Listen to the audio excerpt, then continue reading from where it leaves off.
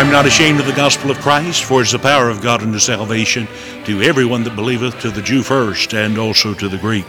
We welcome you to Gospel Dynamite, a Christian broadcast dedicated to the salvation of the lost and the revival of God's people. I'm Alan Mashburn, your Bible teacher and the pastor of Asbury Baptist Church, located at 218 Asbury Church Road in Seagrove, North Carolina. We invite you to visit our church at 10 a.m. on Sunday mornings and Wednesday evenings at 7 o'clock. On Sunday evenings, we provide online services which can be viewed on gospeldynamite.org. Now please join me in the study of the Word of God. You're listening to Gospel Dynamite. Thank you for joining us. We invite you to continue in our study in the book of Romans as we look at the abundant Christian life. Our text today is Romans chapter 15, verses 8 through 13. The Bible says in Romans chapter 15 and verse 8, "Now I say that Jesus Christ was a minister of the circumcision, for the truth of God, to confirm the promises made unto the fathers, and that the Gentiles might glorify God for his mercy, as it is written, For this cause I will confess to thee among the Gentiles, and sing unto thy name. And again he saith, Rejoice, ye Gentiles, with his people. And again, praise the Lord, all ye Gentiles, and laud him, all ye people. And again, Isaiah, or we could also say Isaiah, saith, There shall be a root of Jesse, and he that shall rise to reign over the Gentiles, in him shall the Gentiles trust. Now the God of hope fill you with all joy and peace in believing, that ye may abound in hope through the power of the Holy Ghost." Some time ago, I read a story of two mountain villages, and one of these villages got its water from a mountain spring.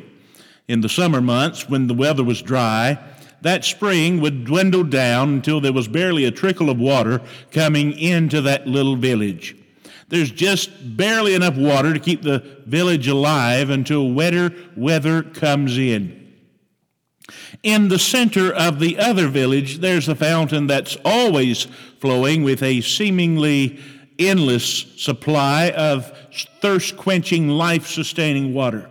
It is an artesian well that continues to gush regardless of how dry the summer months become, and the village always has an abundance of water for its own needs and for the needs of others. Now, these two towns stand as a parable for you and me as we examine this text. They picture the two different kinds of Christian life that are available to each one of us.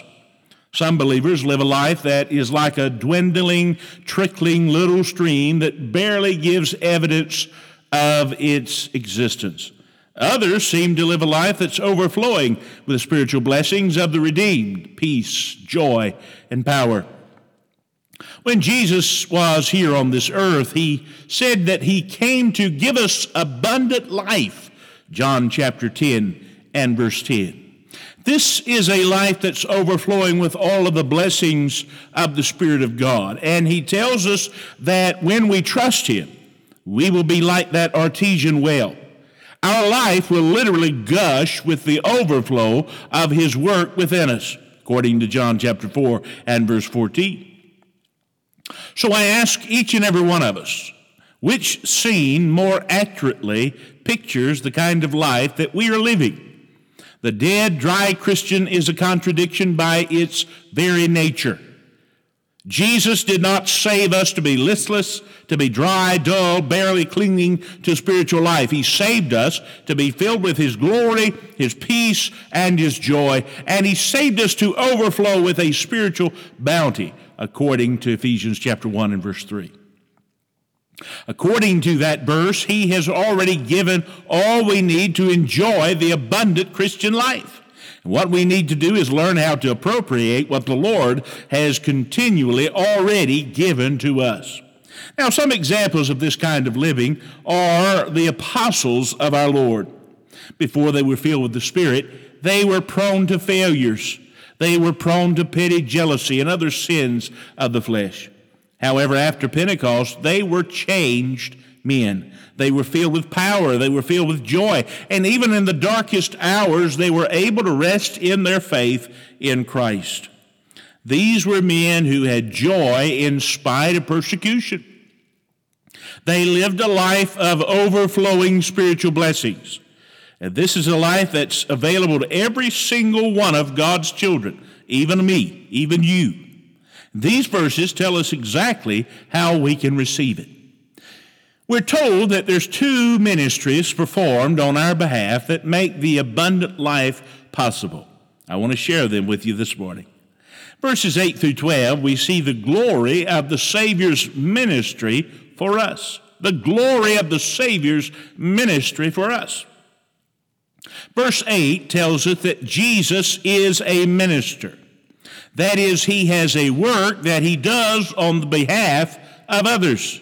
When he was here, he spoke about his role as a minister in Matthew chapter 20 and verse 28.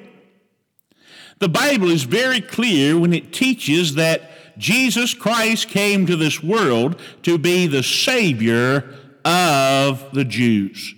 God further references his promises to the Jewish people in verse 8, and he also makes it very clear that he came into this world to be their Savior in Romans chapter 1 and verse 16.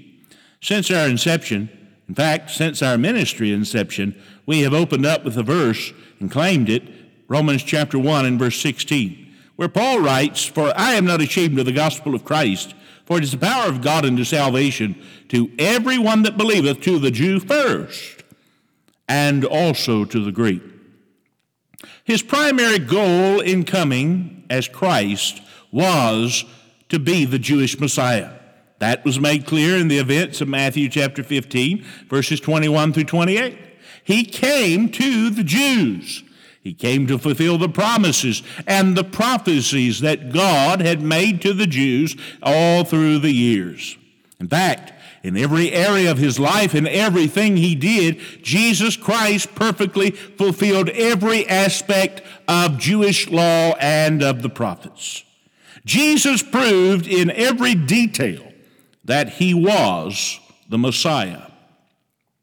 Yet, the Jews stumbled over the fact that he came as a suffering Messiah.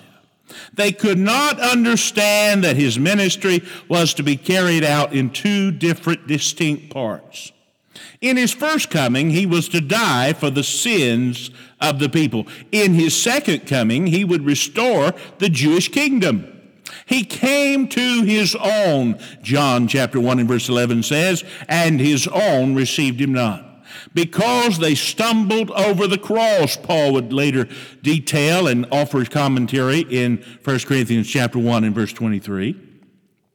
In that day, the nation as a whole rejected him, but there were individuals who actually received him, and that's how it works today. There are Jews saved here and there. However, the day will come when the whole nation of Israel will come to faith in Jesus Christ. Jesus is the minister to every Jew who will receive him today.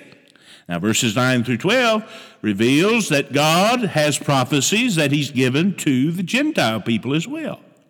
In the next four verses, 9 through 12, Paul gives us four distinct quotes from the Old Testament. He quotes once from the Pentateuch, the law, twice from the Psalms, and once from the prophets. He's using the Jewish scriptures to show the Jews that God has opened the door of salvation completely wide for the Gentiles to enter. Now, thank God that salvation is not just for the Jew. If that were the case, then you and I would be completely left out.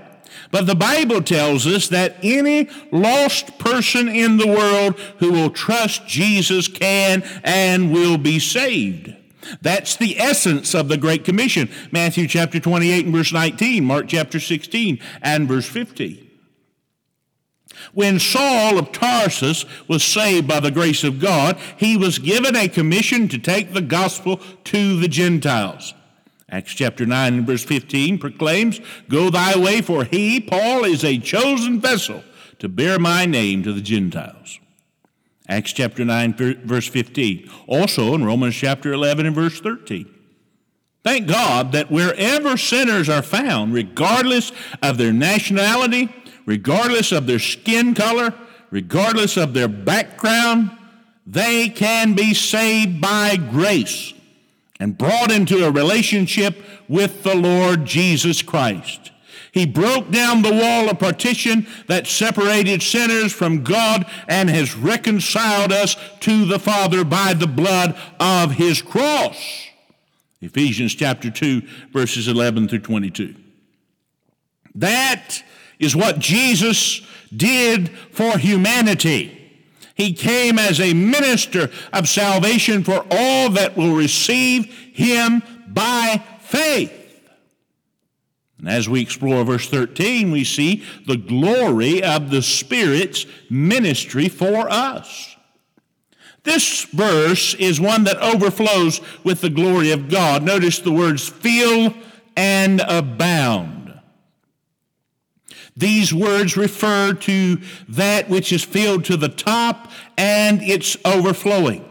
The Lord wants us to know that as his children, not only as he redeemed us and given us a relationship with himself, but he has also fixed it so that life doesn't have to be dull, dry, and boring. He wants us to know that we can live lives that are overflowing with the best of his blessings every single day. And this verse shares with us some truths related to that glorious fact.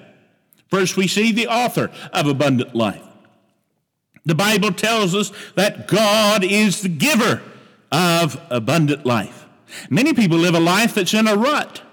They do the same things over and over and over, the same way, same time, same day, every day of the week. There's no excitement. There's no overflowing joy. They never seem to get out of their rut. They never see anything out of the ordinary. That's not the kind of life that Jesus saved us to live.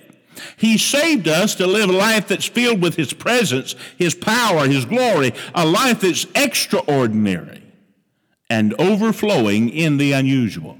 When a person is walking with the Lord as they should be, they will be constantly seeing the Lord's hand at work in their lives and around them in a wonderful, supernatural way. Do you want a life that's different?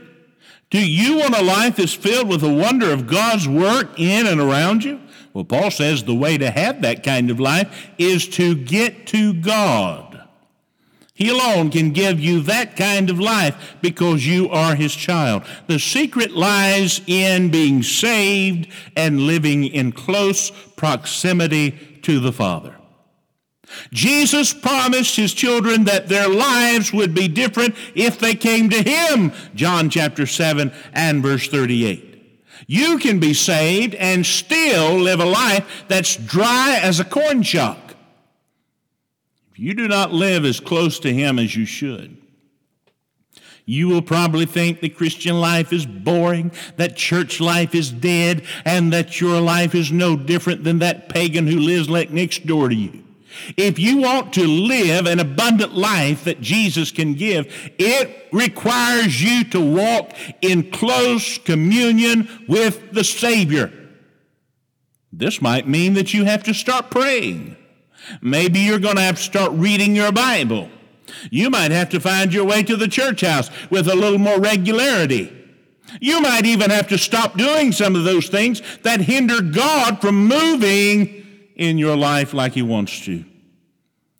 Before we decide that the Christian life is dull and boring, let's make sure that we have lives that are living close to Christ, as close as we can. And if you can get close to him, your life will be anything but boring. Paul goes on to describe the attributes of the abundant life, and he uses 3 words in this verse to describe the characteristics of the abundant life. These 3 things, joy, peace, hope, are what all men are seeking. If men were honest, they would have to say that they spend their entire lives wanting these 3 things. Men have exhausted fortunes, spent countless years seeking those things. but they cannot be bought. They can only be found in Jesus Christ. He, and He alone, is the source of joy, peace, and hope. Yet these things are the personal possession of every person who has the abundant Christian life. Now let's take a few moments and examine each one of them. Let's look at joy. When we think of joy, we immediately think of happiness. But real joy is actually more than that. It's not slapping a silly grin on your face and walking around like that all the time. It's not that. It isn't pleasure either. All of these things are affected by our circumstances. When all the situations in life please us, we're happy.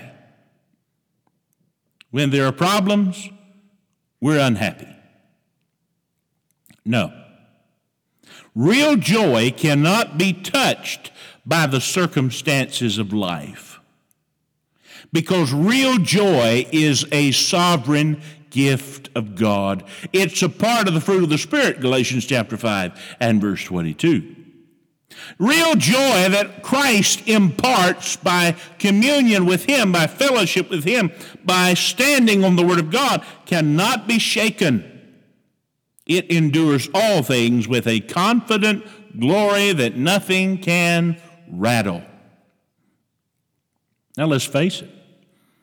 You and I will not always be happy as we go through life, but we can always have joy.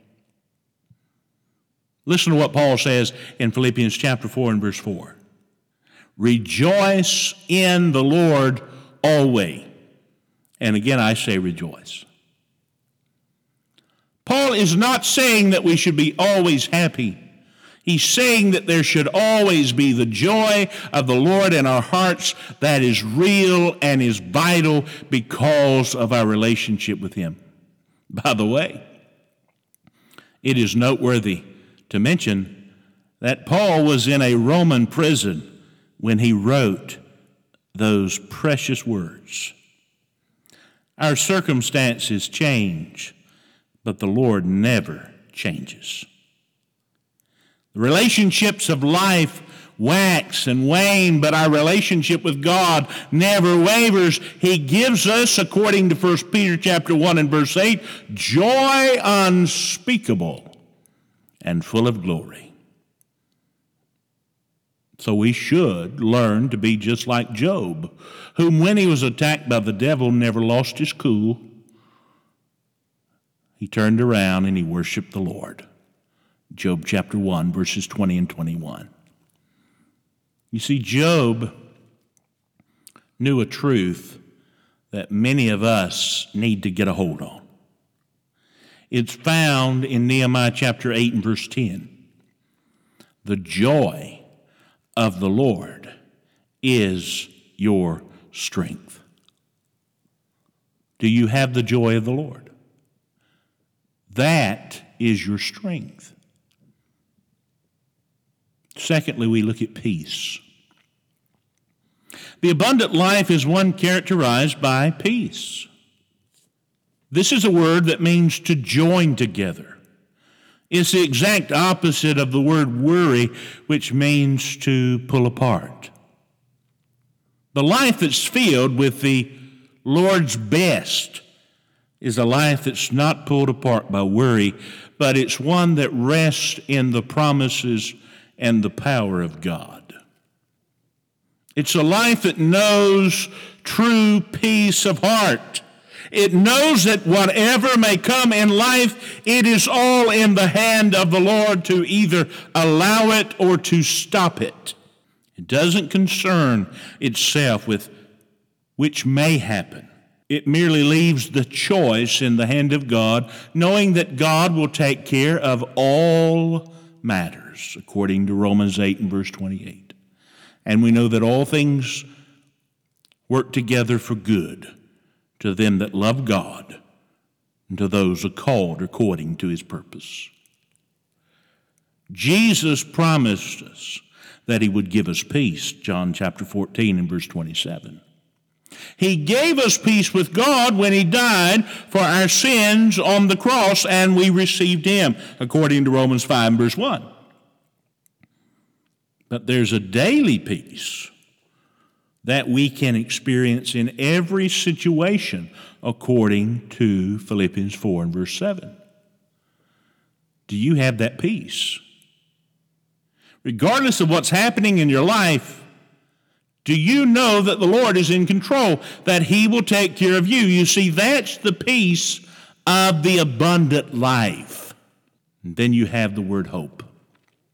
A third characteristic of this abundant life is hope. Now, this is not the wishful thinking that the word hope that's come to mean in our society. This is a more deep, settled conviction based on a clear word from God. The redeemed of Christ have the promises of God to rest upon. These promises give us hope. And if you're lost right now, you have no hope. If you're lost and never have come to Christ for salvation, regardless of what happens to you tomorrow, it's a bad thing because you have no hope, you have no anchor, you have nothing to cling to. No matter how good it may appear on the surface, it might serve to drive a wedge between you and the Lord, whether it be money, marriage, death, or the rapture. However, if you are saved, no matter what happens, you have hope. And if you're saved, you serve a God who is in control of every situation. Now, how do you get this kind of life? If life can be more abundantly and you can live the abundant life, then how in the world can I get it? Anybody in their right mind would want it. The answer is found in two words in verse 13. Those words are in believing. Paul says that the abundant Christian life is appropriated by faith. Now, that may be a problem for some. There are people who may think that they have no faith. However, the Bible says that you do. Romans chapter 12 and verse 3.